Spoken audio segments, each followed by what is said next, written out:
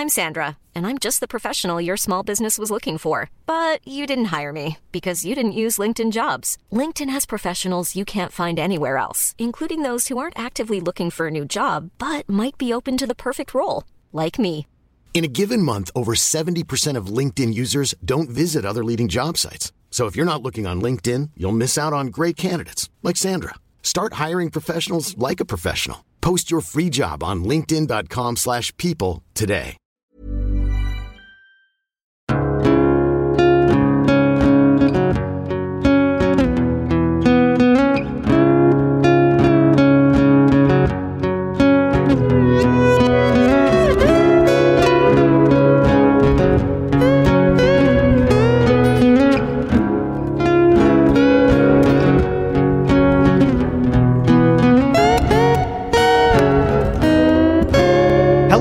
Welcome to Hunting Seasons, the podcast that dares to binge watch, deep dive, and break down a season of television each and every week. I'm Broderick Gordis. And I'm Damask Leary. And today we'll be discussing The Legend of Korra, Book 3, Change. Change. Isn't it Change? It is, but I changed it.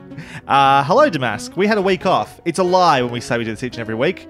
We missed a week. I'm sorry. Everybody. I'm sorry that I was off living my life. Yeah, this is Damask's fault. It's always Damask's fault. Got an email we're meant to send to you? Damask's fault. It didn't get done. Emily. All right. I don't need to know how useless I am. Far out. We've just started the podcast. How have you been? Look, clearly not well. No, just very busy. I've come back from Queensland. Went up there for my dad's 60th birthday. That's the northern eastern part of it's in the Australia. north, but it's like Australia's Florida. Yes. And slash our Bible Belt. Yeah. Well, it's our most conservative state. Yes. Yeah. Which is nice, and all my family met the girlfriend for the first time, which was cool. I didn't realise that. That's cool. So that went well. Excellent. Yeah. Oh, what about you? Stuff. What have you been doing? I was stuck here. I don't know. What have I been doing? Working a lot. Long weekend. My dad's 70th. That was nice. Oh, our dads both had birthdays. It's a bit cute. Yeah. That's about it. Your birthday's coming up pretty soon. Yes, it is. We're having a TV-themed party. Of course Actually, I spent over $100 at Officeworks today just buying a bunch of props for it and stuff. Or stuff that I'm going to turn into props. Sure. So I've heard some of the ideas and I'm excited. I'm pretty excited. And I still need to get organised my I'm costume. going to have a couple of craft days next week just to get everything ready. So Good thinking. In the meantime, we should get to a podcast. Off topic, hot topic.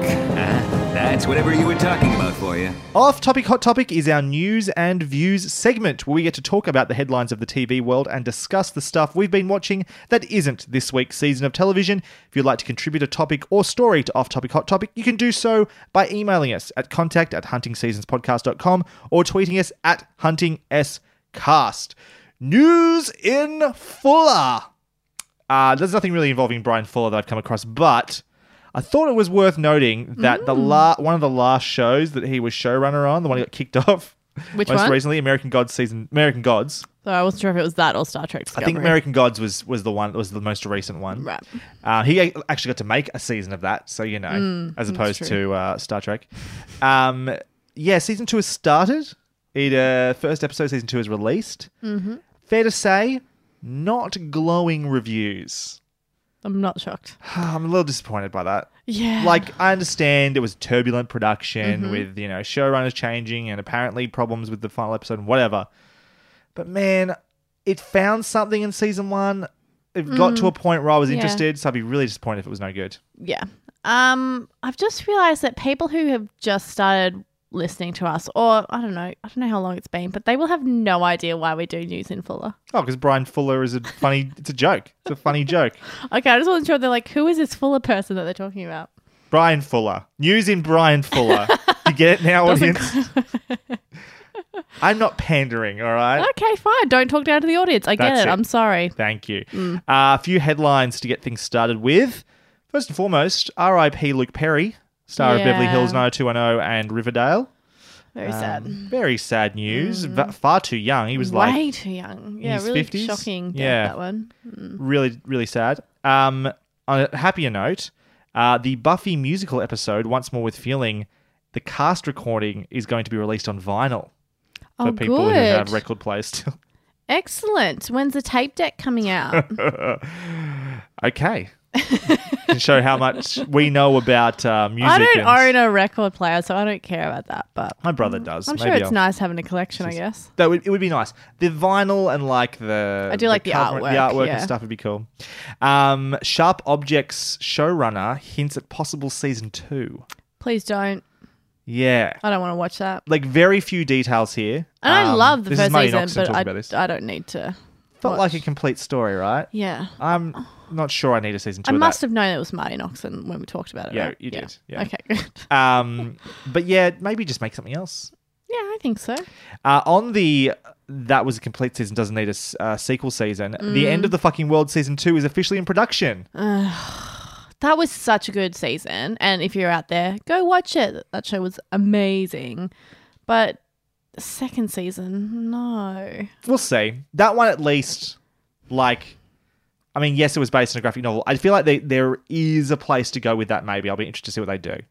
I'm think skeptical. Like the ending was so good because we don't have all the answers and that's okay. Yes.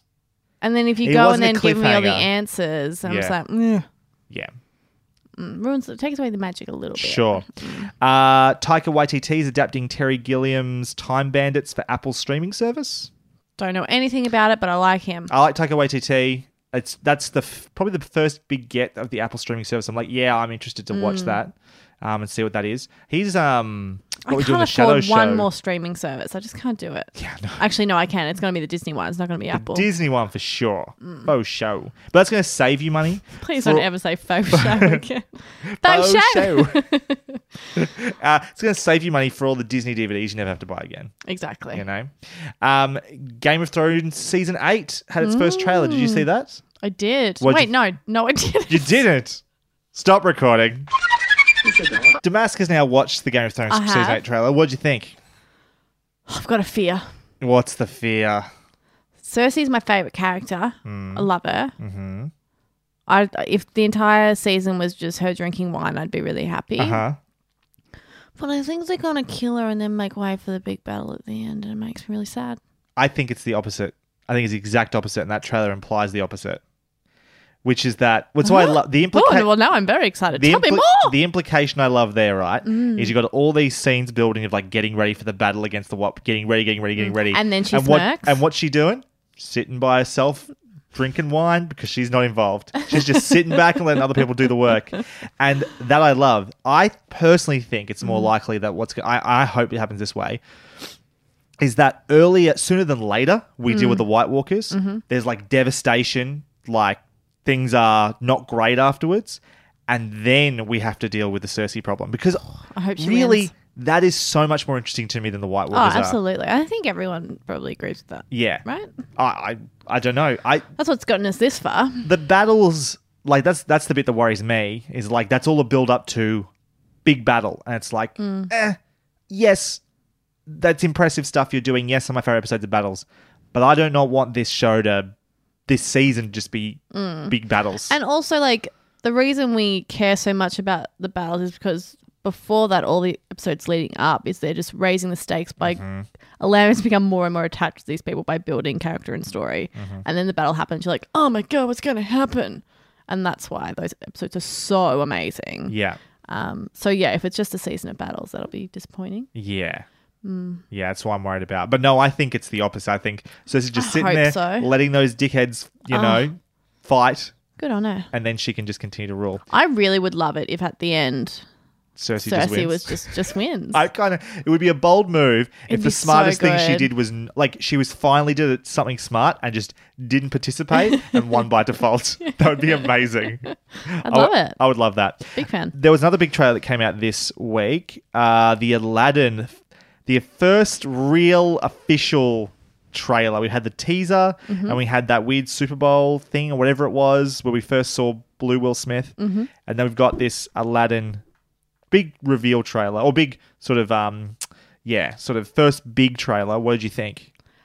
Certainly better than what I'd seen previously. A million times better. And I was like, oh, okay, I can kind of see Will Smith as the genie now. That's cool.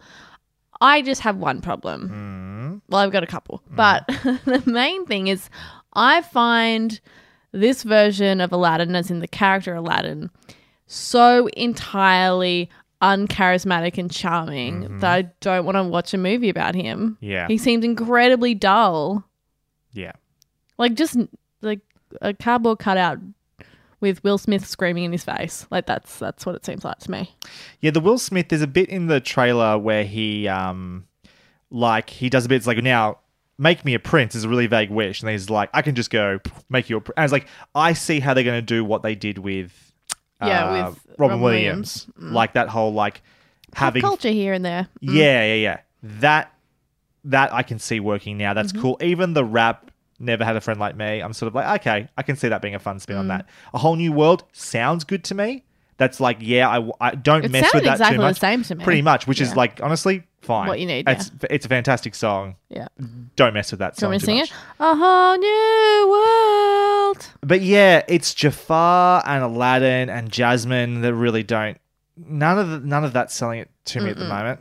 No. I just more and more I'm wondering why this exists. The Jungle Book made more sense to me because The Jungle Book was kind of a weird movie and problematic in its storytelling already, and to do a revised version of that made sense. The Beauty and the Beast one should not exist.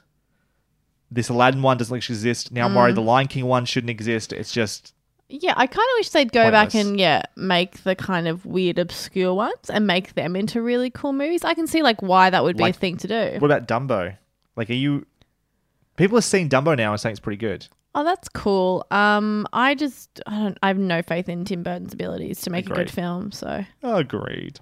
I'll wait till you go see it, and then I you'll don't tell know me if it's I'm going good, to. and then I'll eventually watch it on some sort of streaming service. They all feel sort of samey to some degree in their like live action version of a cartoon. They all look thing. the same. They do, don't they? Yeah. There's something about the way they look that looks the same. That I was talking to my brother about this, and he was saying, I'm ready to see Aladdin in cinemas. I was like, I think I'm going to wait till it's on Stan or streaming. Yeah. I don't think, unless it reviews Yeah, ridiculously unless everyone's well, like, oh my gosh, this is like incredible. The Jungle Book, Yeah. right? I don't think I'm rushing out to see it at the cinemas. I'm just not interested. People say that about Marvel films too, but that's a different story. Well, they're losers. What do you have for off-topic, hot topic to mask? So I've been watching Dirty John. I finished it this morning, actually. Now, I listened to the podcast when it came out. So and- what is Dirty John? So Dirty John is a Netflix series, unlimited series, and it's based on a podcast that came out a little while ago. I think done by the LA Times, I want to say. They did it. It's a fascinating story about a woman who, has a few adult children. She's on the dating scene. She's been divorced 3 or 4 times, meets this man called John, and he's a total con artist. And so it is about that, and it is fascinating. So it's a real story? It's based on, it's a real story. Yeah. And so, because obviously I've listened to the podcast, watching the TV show, it's interesting to watch or see people or actors spouting lines that you've heard real life people say on a podcast, wow. which is pretty interesting. So it's not like a documentary, it's like a dramatization? It's got Connie Britton in it and Eric Bana. Aussie. He's very good at being creepy, which is great. It's also got Juno Temple in it, who I love, and she's always in bits and pieces here and there. But she's great. She's a British actress, and she's just fucking cool. Anyway, I actually preferred the podcast just because the main character, played by Connie Britton, she's really hard to grasp, I guess. She's just a nice person. She's just a really lovely, very naive person. Sure. And it's sometimes hard to understand her reasoning about certain things. So yeah, Is this a Bella Swan problem where they're just such a nothing as to be not interesting, or is it not so much that, because there is a reason for her being so nice. okay? There's actually a lot of trauma within her family that has caused her to kind of have that worldview. So there's an interesting element there. But while all these terrible things are happening, it's hard because she is blank faced for a lot of it, or vaguely concerned. But it's really hard to get inside her mind, Sure. I guess.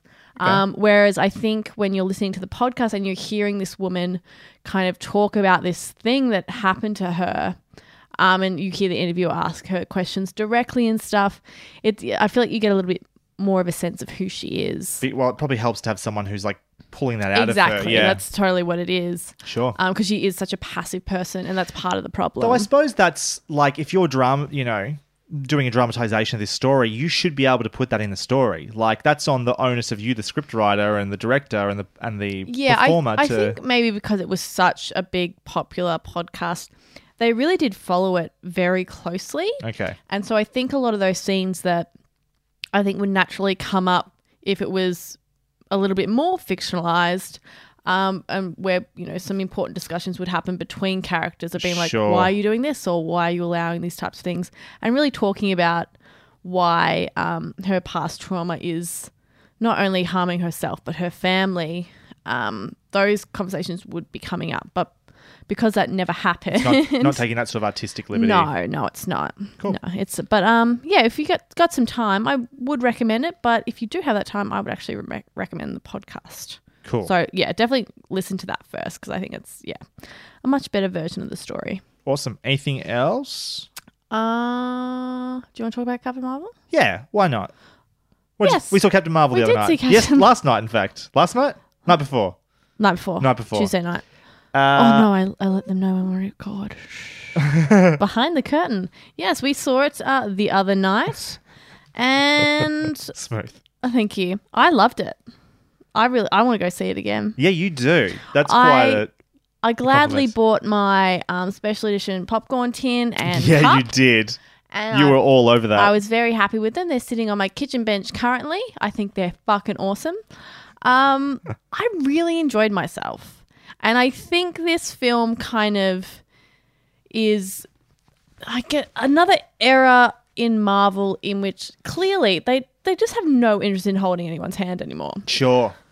Like this film is like, because obviously we're used to origin stories and stuff, and DC has continued to do them. And I think there is like a lot of people that probably still want that kind of thing. Mm-hmm. But I think for a lot of us, having viewed now, 75 million superhero films, it's really nice to take that next step into just being pushed into a new world, new character. If you're watching this film, like you have to suspend disbelief. We're not going to, take you through that step by step why it's logical that any of this is happening, as in like, oh yes, this is the reason, this is the whole world, and this is why this. It was like, well, yeah, it's superheroes and magic powers. Got it. All right, no worries about that. At this point, if you're following with Marvel, you just understand that anything, we've got a reality bending wizard, we've got a guy that can shrink down to whatever size, we've got there's so many And different there'll be crazy shit going on, in-world space things. reasons given, but we don't need like the behind the scenes of like, oh, well, It's either science or magic or a mixture of both.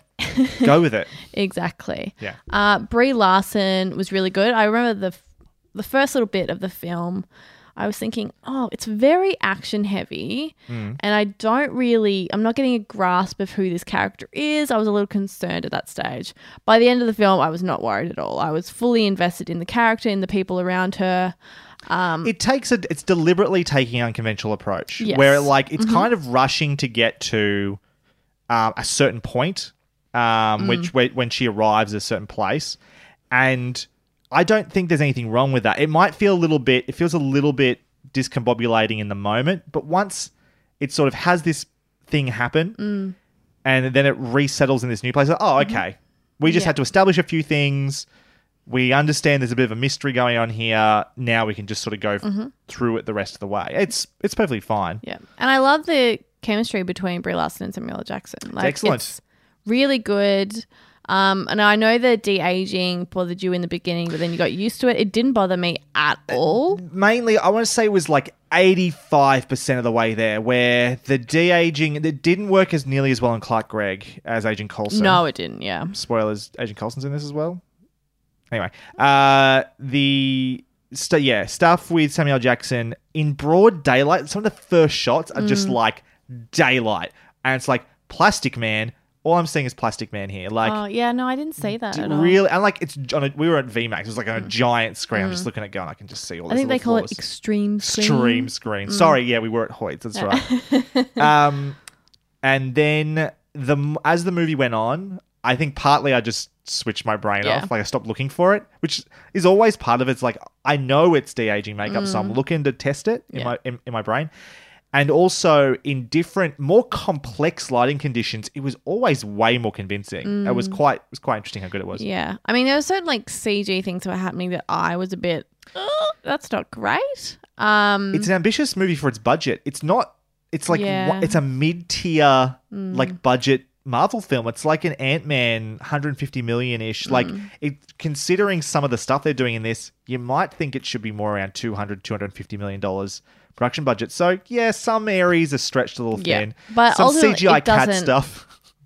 I mean, I love that, all that stuff. Some of the CG stuff with Brie Larson made me go, oh, I don't know. But it didn't take me out of it completely. It was still really enjoyable. Couple of interesting song choices that made me go, that's a no. I see what you're doing there, but it's a little on the nose. Yeah, and not only that, it was just like it didn't fit. The timing song for was off. Yeah. I was like, I get the message behind the song, but like still it's important that it's adding to the scene, which I didn't think it really did very much. But no, I loved it. I recommend people go see it. And I just want to laugh and laugh and laugh in the face of everyone who went and saw Alita instead. You fucking losers! Well, no, I think I don't want to say anything bad about Alita. No, you know what I mean. I'm talking about those people. The dickheads who are all like, Brie Larson hates men. She doesn't want us to watch it. Do the Alita Bad Little Challenge. Against what, motherfuckers? She doesn't need you to watch it. Well, it made $455 million and its opening weekend worldwide, 6th best opening to a film ever. Yeah, something like that. Losers. Where would you rate this? There's been 21 Marvel films. Where do you think this fits? Like, give me just a vague sort of like positioning. That is a ridiculous question. It's not a ridiculous question. I have my like complete ranking. Why didn't right you here. give me time to... I can give you okay. After Off Topic Hot Topic, I'm going to give you the app that I use to do it. In fact, I'm going to do it right now. Second break for the episode. All right, so Damask has done her definitive MCU ranking list. So, among the 21 films, where does Captain Marvel rank for you? Number 3. Number 3? Yeah. Holy shit. What are the two above it? Number 2 is Captain America Civil War. Yep. Number 1 is Infinity War. Okay, fair enough. I like when everyone's together. Yep, fair enough. What are yours? But do you want my whole list? Or? Oh, no. So where's Captain Marvel? Captain Marvel is 12th, which middle of the pack. It sounds bad. That's right. But I want to suggest that the top 14, 15, 16 films are all pretty good films. I put it sort of on the same level as Captain America, the First Avenger. It's between Doctor Strange, Captain America, the First Avenger, Black Panther's a bit above it. Yeah, that's about where it fits for me. Okay. What's your top 3? Number 1 is Guardians of the Galaxy. I fucking love that movie. Number 2 is Infinity War, and number 3 is Captain America, Civil War. What are your bottom 3? So 19, Iron Man 2, 20, Iron Man 3, 21, The Incredible Hulk. Interesting. Because I don't really care for Iron Man all that much. Mine was very similar. Thor: The Dark World, Iron Man 2, and The Incredible Hulk was last. Okay, cool. We'll leave a link to that little quiz in the show really notes fun. so we can do it. It is fun. And what's good about it is now when the next movie comes out, I don't have to do this quiz anymore. I just slot it in there somewhere. It just add to this list now. Because I look at it and go, yeah, that feels about right. That was really loud, sorry. I just took a photo of my results because I know I'm going to forget it. Very good. Anything else for off topic? Oh, yeah. Yeah. Oh, I should say. Yeah, I like Captain Marvel too. Not third best in the MCU, but it was it was very good, and I'm looking forward to Endgame in a big, big way. Oh, I'm 40 so days pumped away. For it. 40 days. So soon. Yes. 40-ish days. I just got a couple of things I want to quickly talk about. I watched Leaving Neverland. This is the 2-part documentary on the victims of Michael Jackson's child sex abuse, which straight up heavy documentary watching. Tried to watch this with my housemates, including my girlfriend. She watched part 1, was like, I'm out. I'm not watching any more of this. Really? Yeah, it was just... Too much. It's just a lot. Mm-hmm. And it's a lot, I think, for good reason. Well, it depends. It depends what you can tolerate, I think, because they talk explicitly, like very plainly, but they are not mixing words, and they talk about what happened. Like it's very clinical language, but they talk about exactly what sort of sexual abuse occurred. That's hard, yeah. It's also interesting, and something I really like about this in the end is that it's really centered on the victims. So while Michael Jackson is obviously an important figure in this, there's a point early on in the second half where we get to Michael's death, and we basically just stop seeing footage of Michael Jackson. Mm-hmm. It's mainly interviews with 2 of his victims, talking about what that was like for them when he died, sort of the complex emotions there, then how the rest of their adult lives went, and sort of coming to the terms with what happened with themselves, with their loved ones, with their children, with all this sort of stuff going forward. And I really appreciate that was its mission. It didn't try and explain why was Michael Jackson a sex abuser or child sex abuser or any of this sort of stuff. It was just centered on the reality of it, and it was pretty enlightening and harrowing stuff, but important, I think. Yeah. So it comes with like a recommendation with an asterisk, like worth watching, and with this, and plus in Australia we've had Cardinal George Pell convicted of child molestation as well recently. There's a lot of this going around, but it needs to be brought to the light. So an important documentary that's worth your time if you can handle it. On a much lighter note... Yes, please. I've watched a little bit of Pen 15. Have you watched any of Pen 15? I really want to. Everyone keeps telling me to watch it. I'm very excited. I've only watched a little bit. Brother was watching it. I sort of was in the room and started watching an episode. And I've watched 1 episode fully. I was about to go to bed, and then this episode started. I was like, I think I need to watch this. And it's basically just an episode, because if you don't know, Pen 15 is about these 13-year-old high schoolers from the 90s, played by women in their 30s, I'm pretty sure, which is kind of funny in its own way. But there's an episode, it's very 90s nostalgia. Love it. And there's an episode that starts with just these 2 girls setting up their AOL screen names, basically.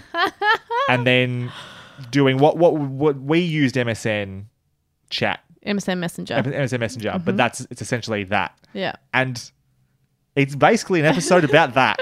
And I was like, yep, this feels very familiar and relatable. And I love what this show's doing. I was very impressed by that. I love so much that now that we're old people, that all of like the nostalgia stuff is really... Well, Captain Marvel. Yeah, it's all about our time. Like, we are the baby boomers. I kind of hate it, though. We are looking back. I think Pen 15, that one works for me. Some of the nostalgia that was being thrown at me in Captain Marvel, like some of the song choices, which were a little bit on the nose, and felt a little bit gratuitous. I mean, I was really only bummed about one choice. But I enjoyed the blockbuster moment. The blockbuster moment was fine. That was quite nice. Some of the stuff with like the telephones and stuff like that was good. The pages stuff, not that was much of a pager. Was there a fax machine joke in there at one stage? I can't remember. I can't remember. Well, pages weren't very big in Australia. No, that didn't really happen, did it? We sort of just skipped that. We just jumped to mobile phones or cell phones, as our US friends say incorrectly. I only have one more thing for off-topic hot topic. You said you would not start listening to David Tennant Does a Podcast until a particular person came on. Oh my gosh. Yes? I'm 99% sure that his next guest is Catherine Tate. Because he finishes... What am I meant to do with that information? He finishes every episode with just a little soundbite from the next person. Doesn't say explicitly who it is. Sounds an awful lot like Catherine Tate, though. Fuck. Well, so I think you might finally be in, which is good because you need to catch up on... the stuff with Olivia Colman and Jodie Whittaker and stuff as well. I think I'll be listening to the Catherine Tate episode. No, I'm saying that's your entry. Oh, but then you can go back and do the other stuff. I won't be doing that, but sure. You got to listen to the Olivia Colman. I don't got to do anything. It's so good. I'm sure it's great. Why would you not? I don't understand, Damask. Because at this point you want it too badly and I'm not going to give it to you. You know what? I was wrong. Catherine Tate is not at all. It's not happening. Don't go looking for it. You know what you should have done then? What? Is say... Haha, gotcha. No, you should have been like, Well, I won't watch The Dragon Prince until you listen to it, and then I would have done it. But you didn't do that. Now I am going to do No, that. you I'm can't not do going to that. watch The Dragon can't do Prince that. until you've listened to You the can't be Olivia cunning Colman with my cunning. You can't well, do it. That's just even more That's cunning, isn't it? stealing. How cunning is it that I can turn your cunning against yourself, huh? No, you wouldn't do that. Well, you're depriving yourself because Dragon Prince So is one of the are best you. TV shows So are you. in a billion years. I don't think I am. And Anyway. you're not going to listen to an interview between David Tennant and Oscar award-winning Olivia Colman. I've got a lot to do. I think we should just stop. Like, the podcast is over as far as I'm concerned. I think we cannot get past this. This Okay. might be the best. That's fine. Get your life back. If you want to die on this hill, go for it, buddy. Let's get to our spoiler-free review of The Legend of Korra Season 3. Let me clue you in. Season in review. In The Legend of Korra Book 3 Change, things are, well, changing as shadows of the past return to rock the Avatar's world. The main voice talent returns once again, joined by newcomers Henry Rollins, Gray DeLise, voice of Azula from Avatar The Last Airbender, Alison Stoner, and Anne Heche as Su Yin. Season 3 consists of 13 episodes, each coming in at around 22 minutes. It took us approximately 4 hours and 45 minutes to watch. So, before we get into our spoiler-free review, remind everybody what you thought of Season 1 and Season 2 of Korra. Season 1, I liked it. Season 2, I liked it. Okay. What about you, Brad? Season 1 I liked a lot. Season 2 is good. I don't hate it. It's got some real high highs. It is the weakest season of Avatar or Korra combined. Totes my goats, It's it's just the weakest season of anything they've produced there. 4 out of 5 for Season 1, 3.5 out of 5 for Season 2. Nice. So, Damask, can you please give us your spoiler-free review of The Legend of Korra Season 3? You know what, Brad? I can. So But I'm not gonna. Not until you watch The Dragon Prince. Oh, God. All right. This is a great season of television. This show continues to use its masterfully drawn and choreographed action scenes to inform character. Relationships change, fracture, mend with every single one of them. This show knows action and how to use it. This season, we venture to new places and meet some new characters, most of which are a fantastic addition, creating added depth to those we are already familiar with. This season is contained, it is focused, and we're able to see just how much our heroes have grown. From hormonal love-crazed teenagers to well-balanced, well, most of the time, intelligent and insightful leaders of their communities. One thing that I love that my favourite shows do is mix up pairings. We usually see this person with that person, but great shows allow their characters to stretch out and bond with those we haven't seen them bond with before. It adds colour and cements these people as real, as moving through the world and genuinely engaging with what is happening around them. This show does that this season, and I am so happy about it. The villain brings a new perspective and philosophy, something that this universe does so well. So far, this is the best season of Korra in my mind from what we've reviewed before. There is a comfortability and rhythm that neither the first or second season had. This season flows, and it was a pleasure to watch. Very nice. Broderico. I'm going to agree with a lot of what you just said. After a strong start but a rocky Season 2, this is where The Legend of Korra hits its stride. For me, it all comes together this season. As always, production design is as strong as ever. Jeremy Zuckerman's score hits new highs, especially with the main villain theme of this season, which, while a little overused, is some of his best, most moody work in Avatar and Korra. Studio Mia are back to do all 13 episodes this season, meaning animation, from those quiet, emotional scenes to intense action scenes, is rock solid throughout. On the topic of animation, the action this time around is some of the best in the franchise. Not only are set pieces as imaginative as ever, there is some great, never-before-seen bending ideas in this season. They are fantastically choreographed. Many of the set pieces are intense, wonderfully paced, and leave you on the edge of your seat as you feel the weight of each blow and the danger that our heroes are in. The background artists also get to flex their muscles this season because Korra is globe-trotting. Much of the show thus far has been spent in Republic City, which is a great setting, but it's nice to have our heroes explore more of the Avatar world and catching up on how the other nations and locations have changed since the end of the 100-Year War. This variety in locations isn't just refreshing, it's also more exciting, giving the season a more adventurous tone than previous. One of the complaints of last season, is that some characters were given very little to do or even disappeared completely at times. Season 3 manages to balance the core cast much better, giving everyone at least something to do, and some of the more underserved characters lots of time to shine. Also, unlike last season, is the pacing. The plot has excellent momentum, beginning with a bang, dropping in some exciting mysteries, and building steadily to 3 pulse-raising final episodes. The big part of the success of the plot are the villains.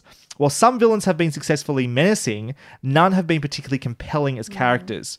While it might be debatable how compelling this season's villains are, they are at least entertaining, with clear beliefs and a believable connection to each other. This is a big step up for me. And with these new villains and world developments comes new challenges for Korra. Previously, her trials have been about her own worth and how much being the Avatar informs her identity. This season goes a step further and challenges the existence of the role of the Avatar at all, challenging not just her identity, but her overall worth, which feels like a natural and compelling progression for her character. It's also worth noting that while already sprinkled with some dark themes and moments, this season steps it up to a whole new level with some utterly brutal moments that have to be actively obscured because they'd be way too gruesome to be allowed on Nickelodeon. I have a hard time finding fault with Korra Season 3. The creators seem to have worked on the previous season's weaknesses and have every element working seamlessly this time around. The only question I have is if this is better than the best season of Avatar: The Last Airbender.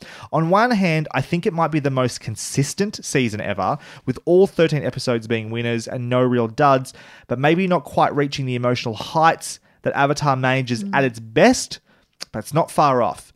This is The Legend of Korra at its best, and I love it. What would you give this season out of 5 stars, Damask? I'm going to give it a 4.5. It's a pretty great season. I'm struggling to think of huge flaws or things that detracted from what the show was doing overall. Just satisfying really on all fronts, but not perfect, but pretty darn close. What about you? I'll be interested to know what wasn't perfect about it. I'm going to give it 5 out of 5. I fucking loved it.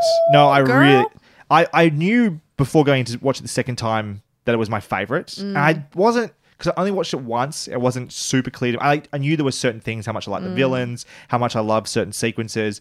But watching it again, just the build up, the momentum, all of the stuff it was trying to do to get me engaged worked a second time. And by the end of the last episode, I was just like, fuck, this is a great season. This is just a great season of television, an excellent season of Korra. I love it.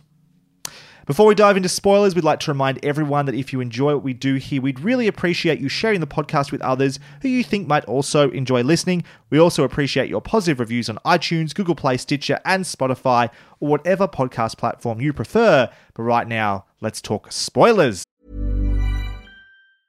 Hiring for your small business? If you're not looking for professionals on LinkedIn, you're looking in the wrong place. That's like looking for your car keys in a fish tank.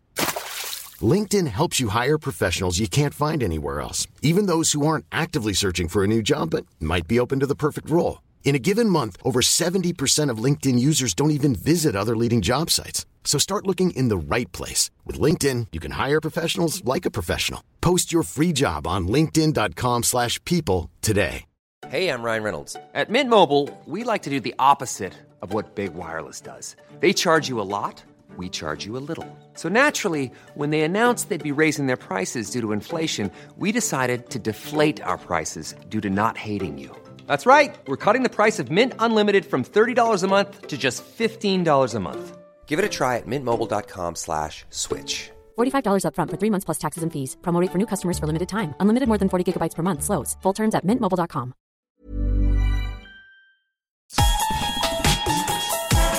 You're now entering the spoiler zone. Spoiler warning! On this episode, we'll be discussing everything that happens in Season 1, 2, and 3 of The Legend of Korra. Before listening any further, we recommend watching all of Avatar: The Last Airbender and The Legend of Korra up to this point. If you've not yet done so, proceed with caution. There are spoilers ahead. You have been warned. Kids, I'm going to tell you an incredible story. Story time with Damask. It's hard living in a post-Hebronic confluence world. Spirits are free to roam the physical world, and everyone in Republic City is pretty grumpy about it. But it comes with some cool new perks. Boomy discovers, while frolicking with Boomju, that he is now an airbender. That's right, a bunch of new airbenders crop up. Tenzin is pretty psyched about this news. He's seriously lacking in friends, and he might be able to make some new pals. By the time President Raiko kicks Korra out of the city for not owning a strong enough weed killer, Tenzin is ready to head out and find his new BFFs. Korra, Team Avatar, and the rest of the crew are soaring off to create a new air nation. They just have to find them first. Meanwhile, a super bad dude named Zahir breaks out of Arkham Asylum with his new airbending abilities. Then he breaks out his henchmen from equally elaborate prisons. I wonder what they're up to. Our heroes arrive in Ba Sing Se. The queen there is a total Joffrey. She hates animals and is also kidnapping airbenders. Not cool, man. Lin turns up to the city to tell everyone about this season's villain. They all band together and free the airbenders and run away from the shrieking queen. Oh, and some kid called Kai joins them. Then they all head to Zaofu. It's a super sick metal bending city. You'd think Lin would be psyched to be there, but she has the same attitude I had at 14 when I was forced to hang out with my family. Oh, that's why. Turns out the city's leader, Sue, is Lin's sister, and they are a couple of sassy sisters. Turns out Sue was a rebel and Lin was a straight-laced rookie. Sue got in with the wrong crowd, committed a crime, and then was arrested by Lin, only for their mum, Toph, to intervene, cover up the crime, and let Sue leave the city. Gosh, family is hard. The gals fight it out and then realise that they love each other. Cute! No one can bask in the love of family for too long, though. Zahir and his band of unmerry men/women infiltrate the city and try to kidnap Korra. They do pretty well, but everyone else uses their skills and are able to stop them just in time. Yay for teamwork! Turns out that one of Sue's advisors was a traitor. Korra and Team Avatar pursue him. They find him snoozing and entering the spirit world, so Korra follows. Zahir quickly punts Aiwei's head into a fog and then starts a casual conversation with the Avatar about a cool new club called the Red Lotus. They tried to kidnap her as a kid but failed and ended up in prison. This club is all about anarchy, listening to the Sex Pistols, and killing world leaders. The whole convo is a stalling tactic though. Zahir's little yellow minions are sneaking up. They overpower Mako and Berlin. Asami manages to escape with Korra's body because she is perfect and they should kiss, but only until Korra wakes up because consent is important. But before any of that can happen, Asami and Korra are captured by Earth Kingdom soldiers and forced back towards Ba Sing Se. Though before that can happen, the ladies break free. Korra is a little overzealous and causes the plane to crash. Whoopsie. So now they're stuck in the desert. That is until Asami uses her big, beautiful brain to build a sand glider, and Korra uses her big, beautiful muscles to get them out of there. Zahir and Co go to Ba Sing Se and kill the queen. Chaos breaks out. Everyone heads to the Misty Palms Oasis Resort and Spa for some refreshing daiquiris and to also plan on how to save the world from chaos. Zahir's calf muscles are sore from chasing Korra, so he decides to attack the Air Nation in order to get Korra to surrender herself. There's a huge epic battle in which Bolin finds out he's a lava bender. Cool. Korra gives herself up. Zahir is a dirty dog though and still keeps a bunch of the airbenders captive. Korra is chained above a whole lot of lava. They give her a nice charcoal face mask that poisons her and brings out the Avatar state. Their plan is to kill her once she's all glowy-eyed to end the line of avatars.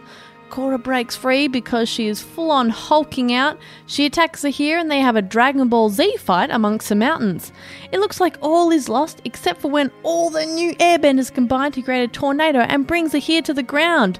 He laughs maniacally though because Korra is on the verge of death. No worries though, Sue walks up and metal bends out the poison. Korra is weakened, but fine.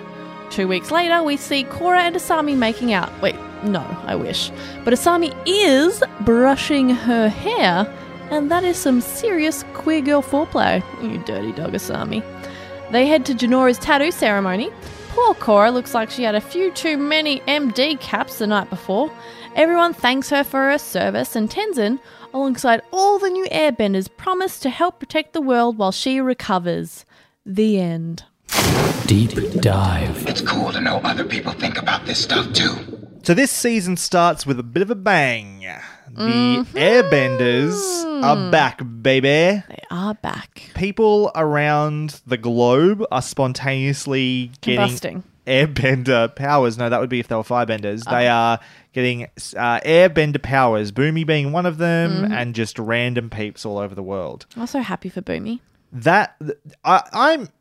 funny you say that. I'm sort of happy for Boomy, but also feel like part of his identity was the fact that he was the non-airbender in that group. He was found just his the own worth. non-bender. The Yeah. non-bender in that group and sort of maybe had to create his own identity different ways. And that was... So to just make him a bender seems like you're discounting the things that made him Boomy in a way.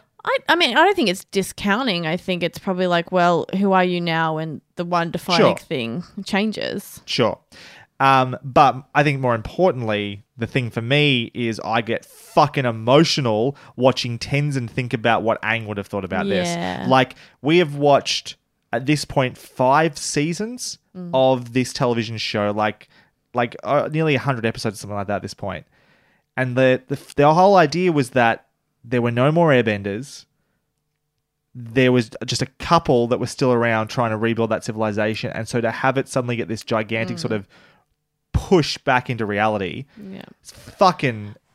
It's just so exciting as a fan. Even when you go back and you think about Aang when he returns to the Southern Air Temple, and it's, everyone there is gone and dead, and it's so horrific and heartbreaking. And then to where you have the opportunity to flash forward into the future, and because of what the next Avatar did, they're all back.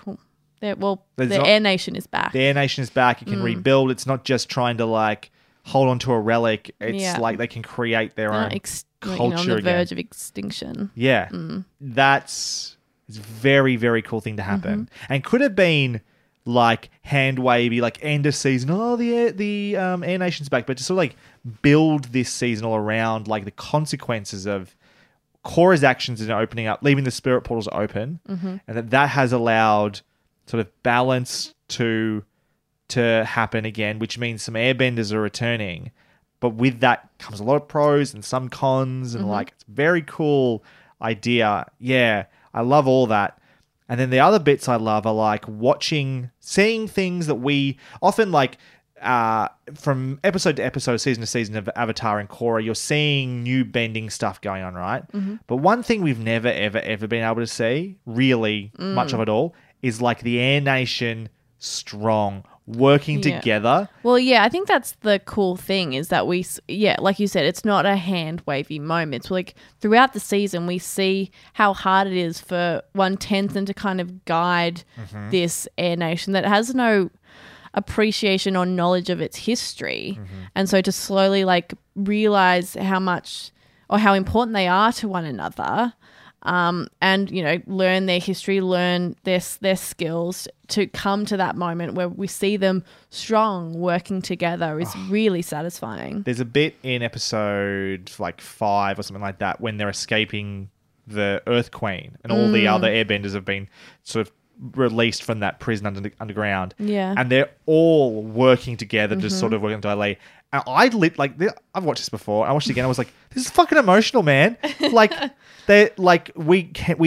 was never something we could have ever seen beforehand. And just sort of see it happening, the reality of that and what it must mean to Tenzin, and then taking them to the Northern Air Temple. Fucking love it. Gets me every time. I mean, I hate to jump ahead, but it's like when the Air Temple is melting. Oh, and totally. I was like, fuck, that's such a shame. Devastating. It felt really awful. And then even at the end where they're all sort of, it's sort of like a redo of that other version, so it doesn't hit me as hard, but when they're doing the big tornado and helping Korra out. Yeah. And then I'm just going to skip right to the end though. the bit that will always kill me, and the music, oh man, it's one of the best tracks that Jeremy Zuckerman's ever released. But that end bit, there's this incredible mix of happiness because the Air Nation is back and melancholy because of where Korra's at. But when Jinora is getting her tattoos and she looks so much like Aang. Yeah, I love when we see she's hooded at that moment and we slowly see her raise her head with like the tattoo. It's such a big moment. Yeah, like you said, because she does look so much like Aang. Yeah. And because behind her are, her nation are behind her, and then next to her is her dad, who has, taught her everything she knows. It's a fucking beautiful moment. It is beautiful. The score in that moment is amazing. And then to get ahead, because we're moving up the air temple bit here, airbenders bit here, but then to cut to Korra and just finish on this broken Korra at her lowest moment ever. Yeah. And that's the way the season ends, just like bang, credits. It's like, fuck, I love that ending so much. And It's a great season, yeah. It is a great season. And I think one of the things I was going to bring up as well is I really think this season benefits from knowing it was getting another season, right? So far we've had season 1 was meant to be a one-off miniseries. Season 2, we got a second season, let's do another story. Season 3 and 4 were ordered at the same time. Yeah. So they got to build this knowing they didn't have to just finish at a definitive endpoint, leave it hanging, building into the next season. And it really benefits from that so much. So much. From not having to tie it up in a bow, by leaving a few threads dangling. And I think that's the thing, that's one of the problems with, obviously it's a kids' TV show, so you can't leave it. If you think you're just getting one season at a time, you can't leave it with so much ambiguity and nuance that might be upsetting to children. And so oftentimes they've had to resolve these really big and complex things in a really neat neat way that sometimes for adult viewers is unsatisfying and simplistic. Whereas this one, we have the opportunity where we don't have to do that. And so we're sitting in the triumph, but also the pain of, sacrifice. And that's kind of a really interesting place to leave it. It makes you keen for the next season. So where is that character going to go? Yeah. Absolutely. What did you want to talk about, Damask? I was very happy for this season because we left Republic City and I was ready to go. Yeah. I think we've spent enough time in Republic City, well and truly. And so I loved once I was like, yes, okay, we're leaving. And then as we were traveling around, this band of heroes going around, I was like, oh, hello, this reminds me of Avatar, which was nice. And I think the creators know how to tell a story like that, a journey, a quest like that. They do it so well. The world is so rich. It seems a shame to not explore it as much as we possibly can. And so when they do that, I was like, oh, this is what I love. All the complexities of the different civilizations, of the different people. And now, particularly in this season when we're talking about leadership and different types of leadership, I think it's important to leave the city. And so, it was a good course for this season, I think, to do that. And I'm very, very grateful that they did. Because I certainly think, especially when it was just a mini-series, the idea of setting season 1 in Republic City, this whole new type of it worked great in season 1. Because we hadn't seen anything like that in that world before. Yeah. But once you open this world up and you make it bigger, and we did spend some time in the Southern and Northern Water Tribes in season 2, but still it was basically Republic City and the Spirit World. The Spirit World's not going to be changed too much, by the events that have taken place since Avatar. The Southern Water Tribe didn't seem like it changed that much either, really. It was very familiar. So it was always that thing of, what about the rest of the world? So to go to the Earth Kingdom and go back to Ba Sing Se and see what's happened since then. Yeah, I think because in Avatar, and I know we talk about Avatar a lot, but that's just part of the game. Well, you have to. Is the world always seems so big. Yes. And in Korra, it just has not felt big at all. Absolutely, yeah. Yeah, you had to ask those questions about what was the rest of the world doing. So I love traveling to Ba Sing Se, finding out that a lot hasn't changed. No. But that's interesting in its own way. That class system is still the same. They still have a monarchy with a different type of terrible leader. And it makes sense that a city like that wouldn't evolve over time, because if you have such a strict class system that is literally divided by walls, making it impossible for impoverished people to better their own lives, it makes sense that in however long it's been since we were there last, that things simply haven't changed because they can't. Yeah. Yeah. Because, the Very interesting. technology has definitely improved a bit. The tram cars are different to what they were like in season one. In Avatar, I should say. You can see they have like aerials or like there's like power lines and stuff. That is improved. The class systems and structures are still there. Ideal. Exactly the same. And then even things like the Dai Li is still there, which seems crazy because they were so fucking evil in Avatar The Last Airbender. And to just see that that's still there and they go back to Lake Laogai and like that's been flooded over, but the same sorts of bullshit's happening. That Well, it's interesting, like entitlement- obviously like the Dai Li are, seen as evil or whatever, but obviously people just a in tool. power see that as a tool that can be used for their own benefit, and that's exactly what's happened. Yeah. I do love that the Earth Queen hated Bosco, the bear, the just Well, she bear. ate him. And apparently ate him. Which is horrific. Poor Bosco. That's He so deserved that. sad. That's so sad. Where else do we go back to that we've been to before? We go to the Northern Air Temple, which we did go to in season one. We went to all the air temples in season one, but hasn't changed. Well, I think from memory in Avatar, that's the one that started to be modernized a little bit. It's where the people with the flying cars and stuff were. So it was pretty much just an air temple that was open and being used. And then we also go to the Misty Palms Oasis, Yes, which we is do. where they found Professor Zhang before they went to the library in season one. And then we also go to, which is a new place, Zaofu. We do. Very exciting city to visit. I love Zaofu. As soon as we arrived, I was so excited to see it. It's like a metal bending city. That's so fucking cool. And the characters were excited to be there as well. Yeah. They're like, oh my God, this amazing, huge, like, well, not a huge, but like statue of Toph and stuff. I love that Toph is Bolin's hero because she's my hero. Yeah. And I totally understand what he's gone about. Yeah, no, he's obsessed with her. And it makes sense. Like someone who revolutionized something that feels so intrinsic to you. Of course you would have an affinity towards them. And then like, I wonder if he fangirls every day just knowing that he's hanging out with Toph's sister and now daughter and now daughters. Yeah. Where he's just like, oh my God, I can't believe my life. Dating a granddaughter. I hope that's not one of the reasons he's dating her. I do love the idea that Toph has one of her grandchildren is an airbender. It's so un-Toph as to be perfect.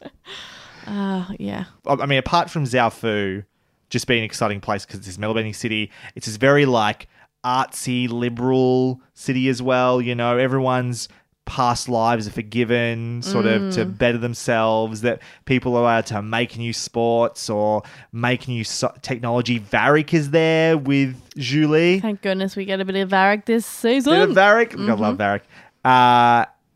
Make art, dance, whatever it might be. Be a prick like the truth seer guy does. Yeah, I can't remember his name now, I but yeah. don't care about his name. He doesn't deserve a name. That's a creepy thing to do. Why would you want him hanging around? It is like it was a power that Toph had in the first season. So the idea that sort of elaborated upon makes sense. Yeah, but she wasn't a creep about it.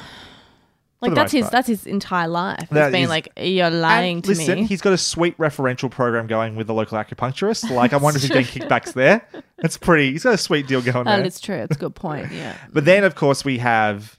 So one of the things that frustrated me so much about season 2 is I love Lynn. In season 1, she's a great character.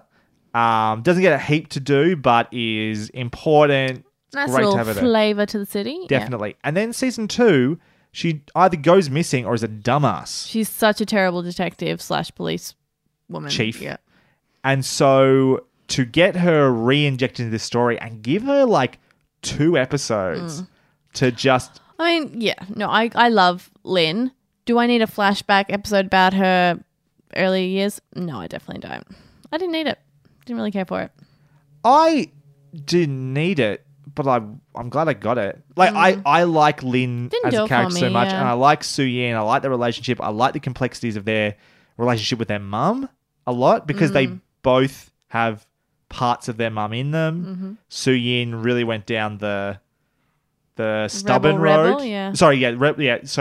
Su Yin went down the rebel. And Lynn went down the stubborn Gruff. part, and they sort of split in half in that aspect. I also love, just as a little detail, I love that they have different dads. Yeah, that's awesome. That's such a tough thing. She never married, but she had 2 daughters to different men. Mm-hmm. In my head, Suyin is absolutely Sokka's. Yeah? Sokka is definitely Suyin's dad in my mind. What makes you say that? She's got some of his spunk and like improvisation. Literally. And no. Toph did. Oh, yeah, and then she absorbed it and became I suppose spunk. in that sense, sure. And she's got a darker skin tone than Lin, suggesting that it would be like a water tribe, maybe, potentially. Mm-hmm. And then I think that the clue for me is both Sokka and Suyin have taken out combustion benders because they're both the ones that do it. And I was like father, like daughter, I think. Okay. That's my headcanon. There's this idea, it's just a little like sprinkled in Avatar that Toph was into Sokka. Right. I like the idea that maybe Sokka and Suki, who I love, didn't work out forever because fuck knows, your childhood... They were like 14, yeah. Yeah, your teen crushes. It's weird that Katara and Aang stayed together as long as they did. I really don't feel like Suki and Sokka stayed together. Oh, through their I think adult she years. outgrew him very quickly. Right. Yeah. And then had a bit of a fling with Toph. Sure. She got pregnant, had a baby. She said, I actually don't want you around as the father. Ouch. Yeah. I love that idea. I think that'd be such a Toph thing to do. Yeah, it would be. I'm not opposed to the idea. I just never thought of it before. I love it. I have no idea who Lin's dad is, but I'm way into the Suyin one. Anyway. So I didn't work for you though. You didn't love the Suyin Lin stuff. No, I don't. I just love Lin as a character. I don't, Sure. and I'm happy to talk about her, complex relationship with her mum and her sister and stuff. Did I need that amount of flashbacks or that amount of detail? Probably not. Sure. What other stuff did you want to talk about? What about characters? Anyone in particular that stood out for you this season? I mean, the obvious one is the villains. Mm-hmm. I'm a really big fan of the Red Lotus. I think it's a cool idea, and I like the idea of Korra's, opposition this season is someone who, wants to destroy leadership. And that's what Korra has trained her entire life to be, is a leader, and what type of leader is a good one. And that's what she's always struggled with, how to do that. And, we see her truly become herself as a leader, just as this opposing force comes in, which is, I think it's a great villain to have this season. And they bring up really interesting ideas because we are exposed to the Queen and Ba Sing Se and also President Raiko. Who's a dickhead. Dick. Yeah. So we ourselves as viewers have seen, the reasons behind why someone would have that opinion. Yeah. And be very passionate about that, even when we are in Ba Sing Se and the boys go down to the lower ring and, hang out with their family who have nothing, and people are really struggling there, and who were living in the same place that Zuko and Iroh lived when they were in the lower ring as well.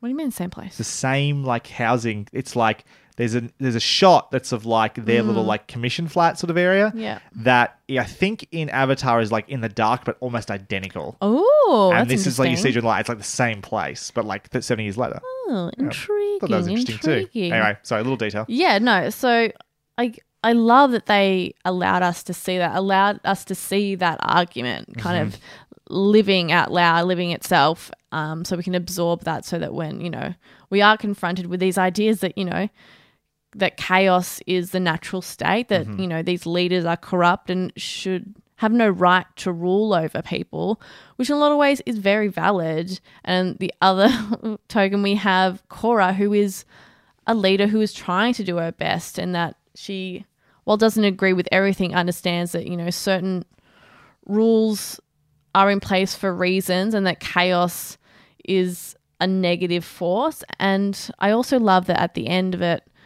we have a different hypothesis. Well, he thinks when everything is down, chaos rules supreme. What we see is that when everything is down, we see this group of people actively working together. Sure. Which I really enjoyed, yeah. That's interesting because I suppose if we look at Korra as the leader, she is reduced sort of to a lesser version of herself, and then the Air Nation rise up and say, well, we'll take over, which is a beautiful message. It's like great to see the Air Nation flourishing and stepping into that role. Yeah. It's fucking devastating for Korra, who I can't think she would like anything less than to be the victim, like to be replaced, to be made unimportant or like have her significance reduced is like the worst thing that could happen to her. This has been an ongoing thing for her about her identity has been her powers as the Avatar. But then there's so many times this season where she's doubting, it's like, am I able to do this? And then people are telling her, you shouldn't even be doing this. And then just to strip her of that entirely, fuck, man. It's not like, it's one thing to be sick. It's another thing to just be like, you're not even needed anymore.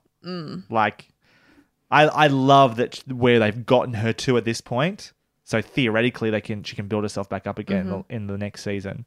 I think it's the perfect place to put someone like that. Yeah, because at every moment, she's kind of like, her idea of herself is always being challenged, and so she'll recover from one idea being changed, and she'll evolve, and this is just another version of that, of being like, well, now I'm helpless. Yeah. I'm in a chair. I'm physically helpless. Fuck, what does it mean? One, just for like me being in such a state of vulnerability. And two, how can I lead if I'm not leading from a place of physical strength? So what's great is this is sort of doing what we wished had happened at the end of season 1. You know, we were left with Korra, who didn't have most of her bending. And it kind of gets taken away from her very quickly. Yeah. What's the line that Aang says to her? When we're at our lowest point, are we capable of the greatest change? Sure, let's say that. Yeah. I think that's almost it. I think that's it. And then we're back there again. The writers realized that was a great idea and we undid it too quickly. Silly. Well, that's all they had, right? But this is so much more compelling. We get her back to a point where she's diminished. She's going to have to go through change now. This season, this is called Change, this book as well. So we're leading into that idea. Yeah. And, it's a great place for someone who punches their way through every problem. And while we see this season that she has learnt to be a problem solver, and like when there are challenges between people, she's able to get in there and give really good advice and help resolve it, which is... conflict resolution. It's what I do. That's right, which is great because she was never good at that before. She refused to listen, which is very frustrating to watch. She refused to listen, refused to absorb anyone else's opinions, and would often just fan the flames with her own ego. But now, so we got to see her evolve in that way, which is great. But still, obviously, it's, a huge reliance on her is her physicality. And so I think, that's the next step in evolution for her. What about the other characters around her? It was a good season for Tenzin, but I didn't, mainly just because of the reality of being the leader of this new Air Nation is an interesting challenge for him and a proud moment. I'm going to come back to Tenzin in side notes, actually. There's one little thing I'll run by you there. Who else we've got? Asami spends way more time doing things this season, just on camera. Much better utilised this season, which is great. One thing we also talked about that we didn't like about last season was they kind of split Team Avatar up a bit too much. This, they get to stay together for the most part. They do their own little bits here and there, but they always feel like they're on the same trajectory. They're on the same goal, at least. So even when they're separated, we don't feel like they're sort of like off doing their own things, not sidetracked. Yeah, it's nice when the characters are aware of each other. So that, it does feel like we're moving towards a common goal, a common place, instead of feeling so scattered like we did last season. Definitely. And then it's just a more focused season, really. It's absolutely. As a whole, it's like we're trying to rebuild the Air Nation and Korra is being attacked by these unknown forces. Let's try and deal with that. And that's the season. It's so much better for being focused like that. It can tell interesting stories along the way. Like, I know you didn't love it, but I like the stuff with Zhao Fu and Lin and Su Yin. But I like the stuff with Zhao Fu. I'm just like, it's probably like one of my least favorite parts of it. Yeah. And then, Asami's given great moments with Korra, which is great, which they've not had a lot of. There's friendship, which was so important. Yeah, go on. Sorry. Well, there's bits early on, even in season 1, in episode 1 of this season, they have this great conversation about the Mako of it all. Like the elephant in the room. Yeah. And it's fine. It could have been so easy to make that a drama. And instead they go, yeah, I knew about that. Yeah. It's like, oh, okay. And they just like laugh about the silliness of it all. Yes. Another example of how they've grown, which is great, and they've matured. And it's just, so that to start off the season that way, I was like, oh, thank goodness we're going to have some female friendship. It's not going to be a stupid love triangle thing. Marco's off being awkward and weird, but at least these girls... Well, I would suggest that there is still some Makora stuff going on here. I think there's plenty of times where it looks like that Mako and Cora didn't going to think that find their way for a back to each other. second. There's moments, especially towards the end. I didn't see it. Didn't happen. There's stuff there. They're not... Mako is obviously still very, very attached to Cora. Yeah, no, I understand that. I don't think, for me, when I see that, I don't see romantic elements there at all. I see people that have come through a relationship and just genuinely care about each other and love each other. No, I think that's true of Cora. I think the difference is that Mako is still very into Cora still, but he is trying to grow past that. Like, as much as his feelings for Cora are definitely there, that's why he didn't want to go on that trip. It's why he has a few moments like that with her. It is... I think it's his... I thought he didn't want to go because he felt shamed for being a total dickhead. I mean... There might be an element of that too, but it's also he doesn't want to be around her because it's awkward to be around her because they're not together anymore. Like, yeah, and his other ex-girlfriend is there and too. his other ex-girlfriend is there too. It's a very awkward situation, and they're right that he should be there though. Mako is an important enough member of and I think proves himself a few times this season to be very important. At least as a grunt, if nothing else. Even as a detective, he does some good stuff this season. But his sort of thing is... Yeah, it's that fight between he knows he needs to move on from Cora, but he also is her friend, and that's a complicated position for him to be in. Yeah, I think about Mako so little. I think he's almost the least interesting character. Yeah. Especially of those four, he's by far the least interesting character to me. But I think it's not without stuff. Like, tried to miss... talking about Cora and Asami again, because who gives a fuck about Marco's feelings? Come back to Marco, but go on. I just want to cement that, like, when it started, I was like, oh, it's not going to be that annoying triangle, because I didn't want that. And it was really going to be like, well, these two girls are friends, and we can watch that. And it was so much fun to watch it throughout the season. Did I want them to smooch the whole time? Of course I did. Did I want a gratuitous scissoring scene? Of course I did, Brod. Of course I did. But if I just have to settle for female friendship, then that's fine, and that is what I will do. But I remember when we first watched this, season 3, and I remember like talking to you over and over again, just being like, God, I just want them to scissor. I just want them to kiss all the time.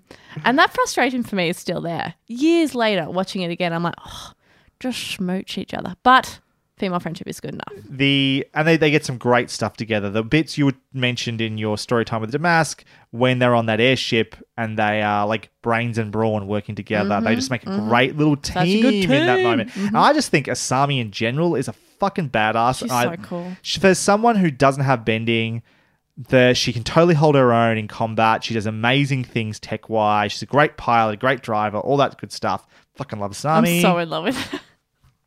And so it was just nice to feel like she was meant to be there all the time. Last season, it felt like she was just get pushed away at a moment's notice. This time, she felt like an integral part of Team Avatar. Yes, thank goodness. As well as being a friend to Korra. And I was like, thank you for giving Asami time this season. That's what was frustrating about season 2 is that she was or felt so superfluous. Yes. But I felt like they were telling me that she wasn't. I was like, well, make her vital. They didn't know what to do with her. Exactly. I was like, it was just... They found something to do with her this time. Thank goodness, yeah, which they desperately needed to do. Which I love about this season. I think everyone's got something to do. Bolin, his stuff isn't as big as it was last season, but like his struggle to metal bend, which he then finds out is because he's actually a natural lava bender, which is fucking rad lava bending, by the way. It's cool, yeah. Like a new almost a new concept. There was a little bit of lava bending in season 1 of Avatar from Avatar Roku, but that's beside the point. That idea, and it's sort of his struggle with metal bending is the same problem he has when he's trying to court Opal. He's trying too hard to be something he's not. Yeah, and he has to learn to be himself. I love the relationship that he has with Opal because so often he tries to do the bravado, masculine type. But I kind of thing. like that stuff too. There's a little wink he does in the last episode. It's like, that's the bit of me on the spectrum that's a little bit gay right there. that is pretty hot. Sure.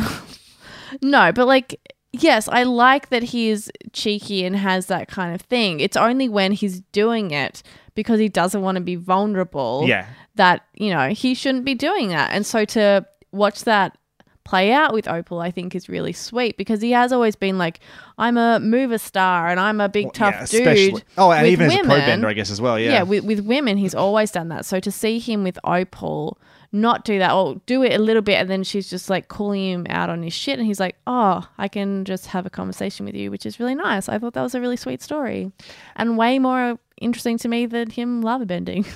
Oh, I like the lava bending too, though. It's cool. It's totally cool. I also just a little Bolin moment that I love. I love when Korra's being taken by the Red Lotus in Zaofu and Pabu wakes him up. And he's like, what's wrong? And he looks outside and he sees her and the utter panic. Just Korra's being, like, and just like he knows everyone needs to be alert at that point. I was just like, I just feel that Bolin's a cool guy. And it felt like even just the animation of that moment when he like looks outside and he kind of like sees it but doesn't see it, you know, when you're actually asleep and then you see him like it enters his brain of like what he's actually seen. The animation is so good this season. Oh, the animation is redonk. Mwah. Marco, okay, just quickly. We're back here again. Okay. He's a good detective. They give him something to do there. Learning to be Korra's friend and ally. That's as I actually wrote that note, so there you go. He kind of plays that big brother role with Kai, which is like I always like seeing Bolin and Marco as a team. Yeah, no, that's when they're most interesting is when they're working together. I love those two when they work together. I love any time they're bending together. They have some fucking great bending moments this season as well. So cool, yeah. Obviously Bolin lava bending is great.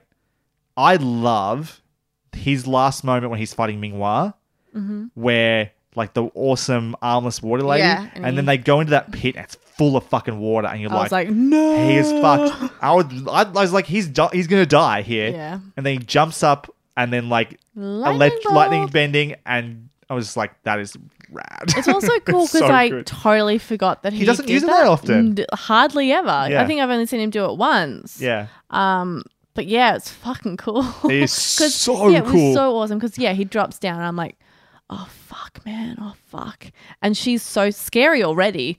Let alone when she's in a room full of water and she's now got a billion arms.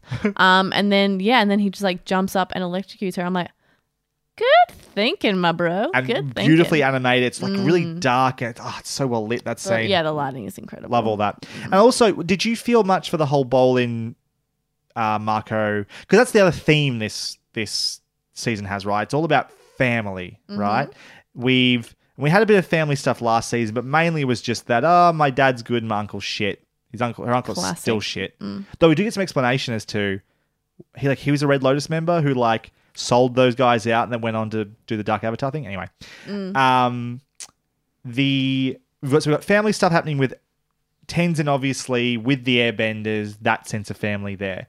We've got family happening with Marco and Bolin when they go back to the Earth Kingdom. Lin and Sue. We've got family with Lin and Sue. We've even got family, I would argue, with the Red Lotus. Like, these are... Chosen family, you mean? The chosen family, totally. But that is their family. They have a connection. There's even a romantic connection between a few of them. Which is in every family, right? Well, it is when the mama and the papa are together. Fucked our brother. What? No. Families aren't just siblings.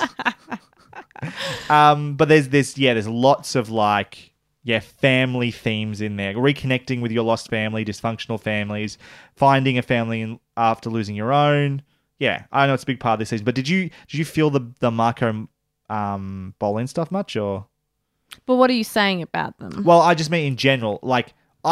The theme of families there, did you recognize that they were brothers? Yes, I did. Did you when they reconnect with their extended family? I really enjoyed when they were in Ba Sing Se and they run into their family and, reconnect or connect for the first time with their grandmother, I thought that was really beautiful. I found that very touching. The fact that this woman, obviously the technology has advanced, but not so much that you could keep really in contact with someone, but that, her son went off to a strange city to find opportunity and she never saw him again. That thought of that was heartbreaking. And then the fact that she found out that he had died and that her grandchildren were left alone. The whole thing, I mean, that was very upsetting. So yeah, those moments really worked for me quite well.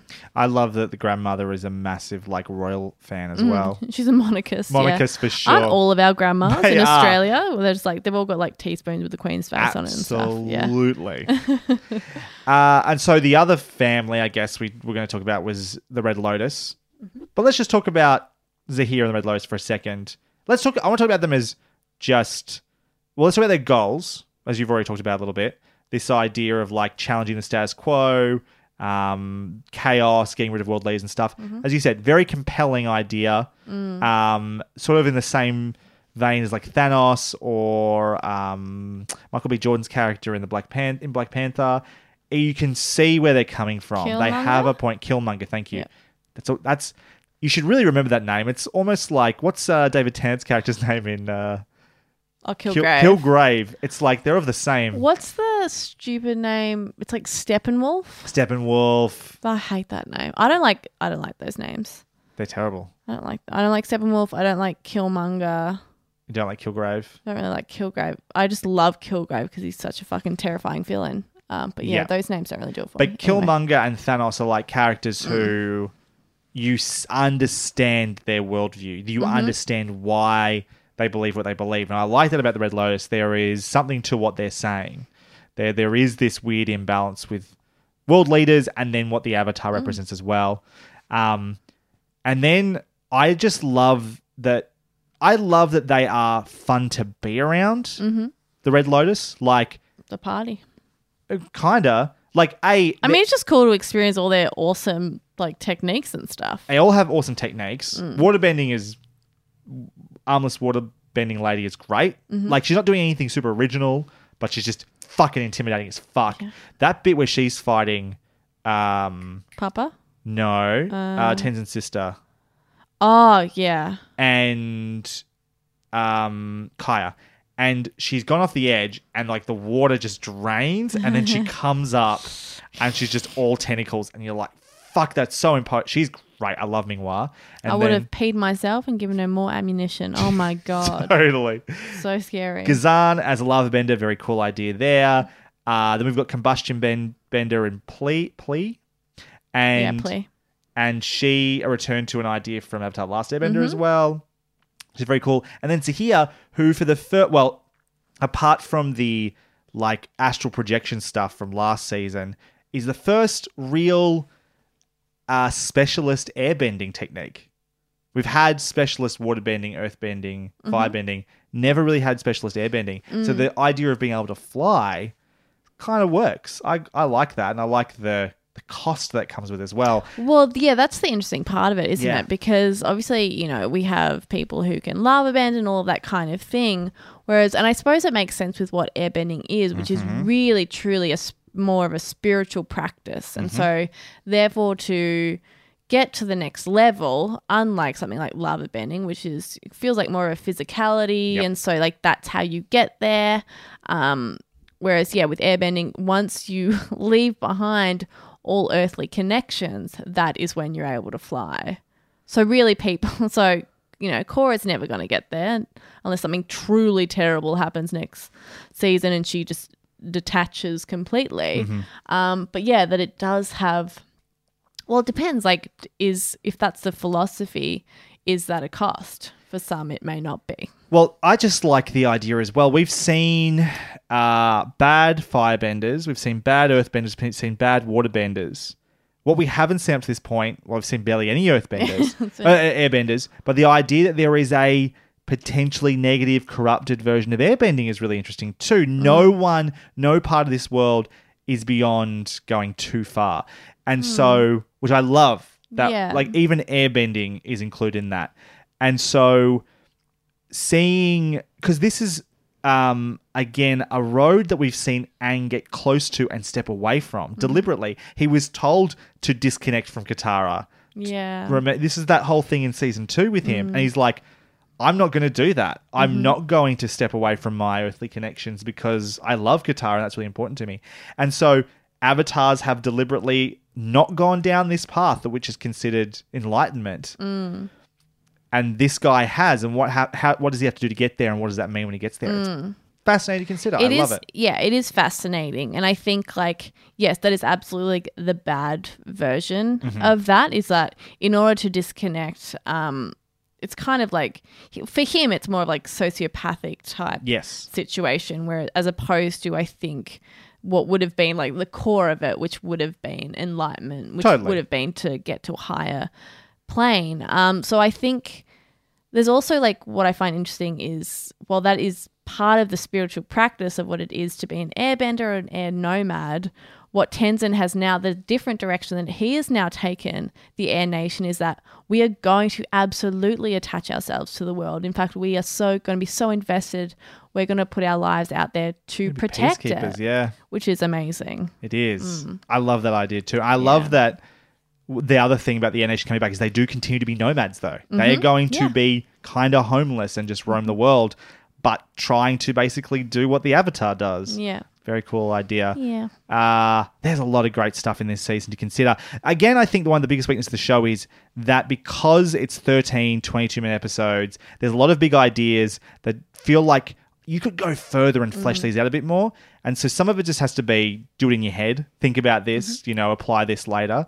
Which I think it's also always been a fun part of Avatar, is how much you can infer into it, how much you can read into it, and how much you can add to it yourself. And I think that's like one of the great things about creating such a big world. We can do that, but also, like, putting out there so many ideas and philosophies, whether it be about politics or religion or whatever, and just like giving you like a little sample, one that is, really intriguing for adults, but also like kind of educational and mind expanding for kids as well. Like, this show gives you so much to play with. Yeah, there's so much philosophical stuff. It's kind of like, maybe not the same, but like The Matrix was, for a lot of people, including myself, sort of like an entryway into philosophy, into that sort of philosophical thought.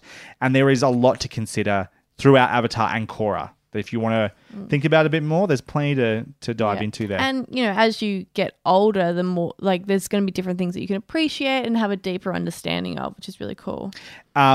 Also, just want to say, just to reiterate, I love that I just like all the characters of the Red Lotus. Like, I enjoy being around them. It's so much more interesting than this elusive Aman, who is a great imposing figure, but we never really get to know him very much. And also, Unalaq was a terrible character. Just there's nothing interesting or nuanced about him. I don't like a villain that whenever they're on screen, that I'm just annoyed by them because I just don't like them. Mustache twirling is never fun. It's not interesting to me. I'm like, oh, you're a fucking dickhead. Like, at least I can dislike someone and still be fascinated by them. I don't want to be like totally put off by them, that I just wish they weren't there. Yeah, so it's nice to enjoy, because you spend a lot of time with the Red Lotus, not interacting with Korra directly. And I don't love Zahir's voice actor, but overall, I like those characters. I like they have a sense of humor. I like they have a connection. I like it's fun to be around them.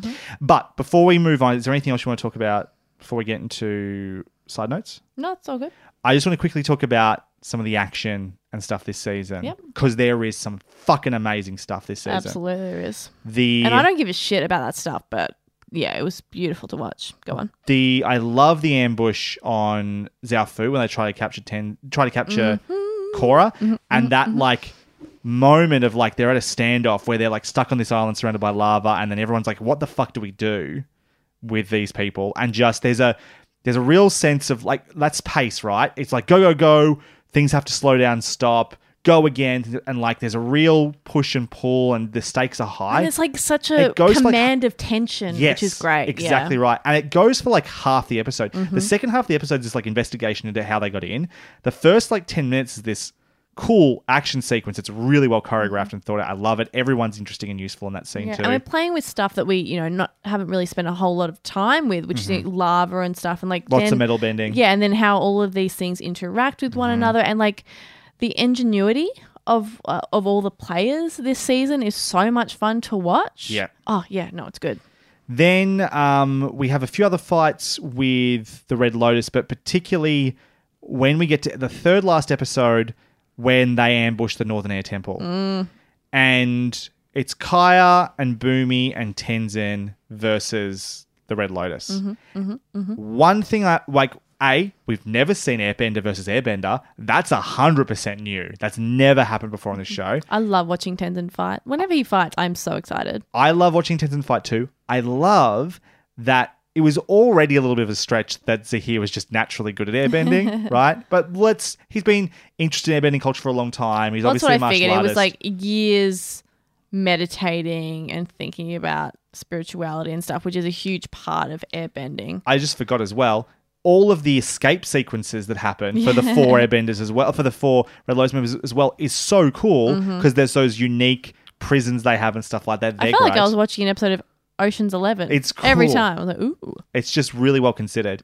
But yeah, when he's fighting Tenzin, Zahir is good, but he was never going to beat Tenzin. No. It's obvious that he was always going to lose that fight. Tenzin had him beat from the beginning. I love they never pretend otherwise. It totally makes sense that Kai and Boomy are going to lose their fights though. Kai holds her own pretty well. She's a great waterbender. But I love that she figures it out that he's here. I love that too. And then they fight. That's cool. A great fight. She's awesome. She's got the ring of water around her. She's like flinging the ice. She's a badass. She's I love a it. badass and I love her. Badass hippie. Yeah. Hippie auntie, yeah. Canonically gay as well. Oh, yeah. It's cool. Later in the comics. Yeah. Don't worry about it. Not important to the plot. Not really a spoiler. It's fine. No, she doesn't save the world next season by eating pussy. That would be great. And it's not until those two, like Minghua and Kazan, come that Tenzin loses. I have an opinion. I have a thought. I love the way that ends, where they're beating the fuck out of Tenzin. And he's like, it's not over as long as I'm still breathing. And then they are beating the shit out of him, and the camera pans away. I thought he was dead the first time. I thought he was dead. And to this day, I think he should have died. Yeah, no, I agree with that. I think Tenzin should have died. And it would have been fucking tragic and awful. And that ending with Jinora getting her tattoos wouldn't have been the same. In fact, you would have to have had it happen earlier. It would have had to have been in like the episode previous. One of the like maybe that episode where it spent all at Northern Air Temple.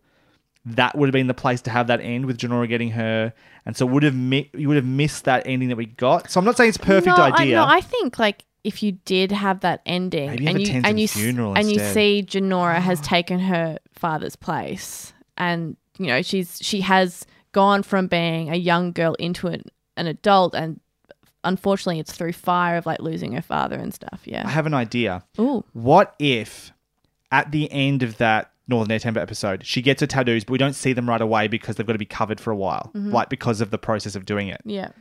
And so through the rest of the season, she's got them covered. Tenzin dies.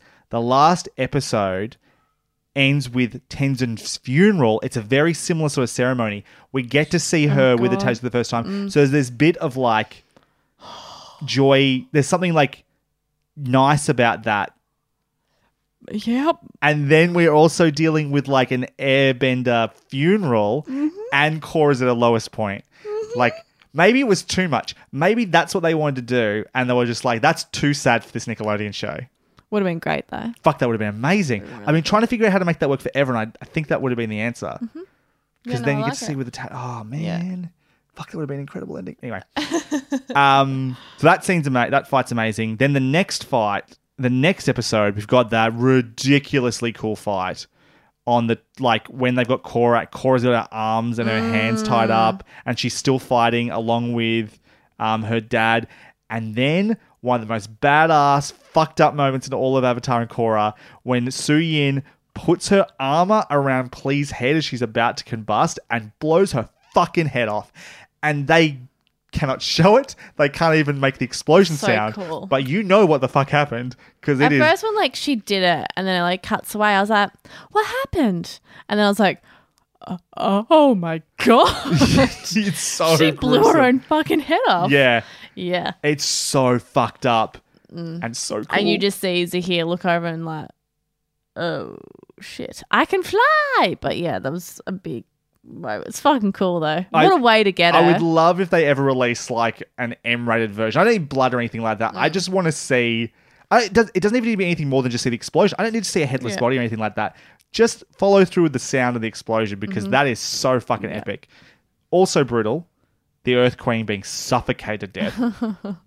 That's why I love these villains because they're actually like villainous and like following through with the, their plan, and like it's not entirely focused on Cora. While yes, that is like the main plan is to get her and to like, do what they end up doing, but also along the way they are doing other things. They're not entirely focused on her. It's a bigger world view than just the single character of Cora. I kind of wish they got President Raiko though. Why couldn't they get him too? He's a prick. He deserved to die. Well, maybe not, but I wonder if they because he's like a democratically elected leader. They talked about it. When they were in Republic City, they had to leave quickly because they were discovered. Oh, that's right. And they said, we'll worry about him later, basically. Yeah, that's right. No, he is a dick. And then finally we have the epic Dragon Ball Z battle, which is not my favorite sort of fight ever. But I do love this like primal Cora. I think that's what I love is like just seeing her fucking smash into everything, and just like Zahir is just trying to like survive for as long as he can. Be like, hey, I'm out of here, which is great. But yeah, just like, and her muscles are fucking rippling. The chain around her arm. She's like, rah! It's a cool scene and a very engaging scene to watch, or sequence of events to watch. Like I was fully in it, and I like was worried about her. It's so weird to see someone who's so like imposing and to be worried about them in those moments. Just sort of another creepy moment as well when they think they found the airbenders in the Northern Air Temple, and really it's just Ming Hua's been holding up the robes of the water, and then they like melt away. It's like so gross. She's so fucking creepy. Any last words? Final thoughts. That's why you always leave a note. A couple of quick side notes I failed to mention during the rest of this. John Heder, as in Napoleon Dynamite, voices Ryu in episode 2. He's like the guy, the mother who's really keen to get him out of the house. He like lives in the basement. Oh, yeah. Yep. Right. Zuko returns in this season as well. We get Zuko. Does. Yep. It's like it's uneventful. Cool. He doesn't do a whole lot. He has that one fight when they're releasing Plea from the Southern Water Tribe prison, or the Northern Water Tribe prison. But I did love. There's a bit where they're going down the elevator and they're talking about her being a combustion bender. He's like, I hired a guy with a similar power to kill the Avatar. Didn't work. And they're all looking at him like sideways. And also they do a little bit to explain Janora's what she does at the end of season 2. That her projection powers are not as powerful as they were during harmonic convergence. They were particularly strong at that point. Lots of spirit energy. That she found Cora because of their spiritual projection, spiritual connection. Mm-hmm. That's about as far as it goes. That's all you're going to get. That's as far as the explanation goes. Janora had those powers, were more powerful during Hamama, blah, blah, blah. Mm-hmm. Cool. Take it or leave it. Least favourite and favourite episodes. What's your least favourite episode, Damas? Least favourite is episode 6, Old Wounds, for the reasons we discussed earlier. I just didn't need a flashback episode about Lynn's past, I guess. Cool. What about you? My least favourite episode is episode 7, Original Airbenders, which is a perfectly good episode. I have nothing against it. It's just because we're away from Team Avatar and we're not really seeing anything with the Red Lotus as well, it's just sort of this filler episode where, yes, we get to spend time with Tenzin and the Airbenders. Totally worthy of an episode. Just the least memorable episode for me. Though now, if it ended the way I wanted to end, like that we debated or hypothesized before, might have been my favourite. Anyway, favourite episode. I'm going to go... I want to say the last 3, but since I'm not allowed to do that, I'm going to go with, it's so hard to choose. Episode 11, The Ultimatum. I love the battle at the Air Temple. Every moment I'm worrying that Tenzin is going to die. It's such a tense episode because we know how dangerous the villains are. We've certainly seen that. And we also know how vulnerable the airbenders are and how important it is to keep them alive, to keep that intact. Yeah. And how much it means to Tenzin and his family and, the gang. And so, yeah, it was just a really tense episode with a lot of emotional stakes to it. Maybe I'm reading this wrong. I think they're naive, or I don't think that Zahir would ever actually kill all the airbenders. Right? No, I don't think so either. So I don't think that was the plan. But I'm worried that there were going to be casualties in his mission. Yeah. Well, it's one of the things they talk about. Zahir is going to wipe out the airbenders. No. And maybe they're just not calling his bluff. But I never really thought that was a reality. No, it's not his goal. They're not leaders. He might have killed Tenzin. He would never kill everybody else, though. I think in the nature of chaos, if something happens, then it'd be like, oh, whatever. For the sake of the rest of the world or whatever, yeah. Theoretically, there are still airbenders out there that just haven't become the Air Nation yet. Yeah. I suppose that's true.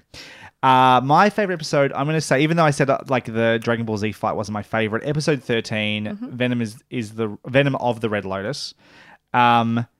There's just so much great stuff. The stakes are so high, this plan to end the Avatar line, that really primal Korra that we're seeing. All the characters are getting something to do in there. They're having great fights. Bolin and Marco have these great fights going on. Tenzin. Well, actually, the adults are all sort of taken out of this, but the Airbender Nation, that epic finale, the Bolin wink, that ending the bittersweetness of that. Jinora, I think that it might be my favorite episode bar one thing that happens in season 4. It might be my favorite single scene in all of Korra. Wow. Okay. I love the Jinora with the tattoos, that music cue, the swell of emotion, and then the Korra is at her lowest point. I love it so much. Big statement. All right. Such great storytelling. That's it. Thank you very much for listening to this episode of Hunting Seasons. You can find more of what we do via our website, huntingseasonspodcast.com. Our logo and design work comes from Sean Kirkpatrick, aka @ShawneeBoyDraws. Our theme song from Jordan Calavis and our bumpers from Lucas Heil of Birthday Loyalty Club. Find links to their work in our show notes. You can also find myself, Broderick Gordis, on Twitter @BGordis, BGORDES, Damask. You can find me on Twitter and Instagram @MaskyMoo, MASKYMOO. Next episode, we'll be back to discuss The Sopranos Season 1. Woohoo. Finally. Ooh. I'm not excited. Why not? Because I'm so tired. Oh, okay, yeah. It's true. This has been a tiring night. But I'm excited, but also scared. No, I'm excited because I wanted to watch it for so long. It's about fucking time that I did. We made this podcast with the idea of catching up with the TVs we should have watched. So this has, been a long time coming. But yeah, there is I feel there's a lot of pressure to like this show because it is so well loved, which I felt with Breaking Bad as well, but just as much with Sopranos. Yeah, and the more I look back and think about Breaking Bad, the more I dislike it. Yeah, that's right. Yeah, you had a completely different reaction to me. In the meantime, thank you again for listening. We will see you next time. Bye for now. Bye.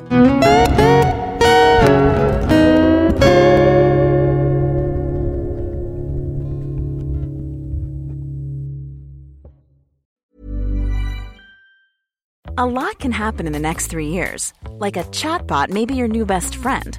But what won't change? Needing health insurance. United Healthcare Tri-Term Medical Plans are available for these changing times. Underwritten by Golden Rule Insurance Company, they offer budget-friendly, flexible coverage for people who are in between jobs or missed open enrollment. The plans last nearly 3 years in some states, with access to a nationwide network of doctors and hospitals. So for whatever tomorrow brings, United Healthcare Tri-Term Medical Plans may be for you. Learn more at UH1.com. Planning for your next trip?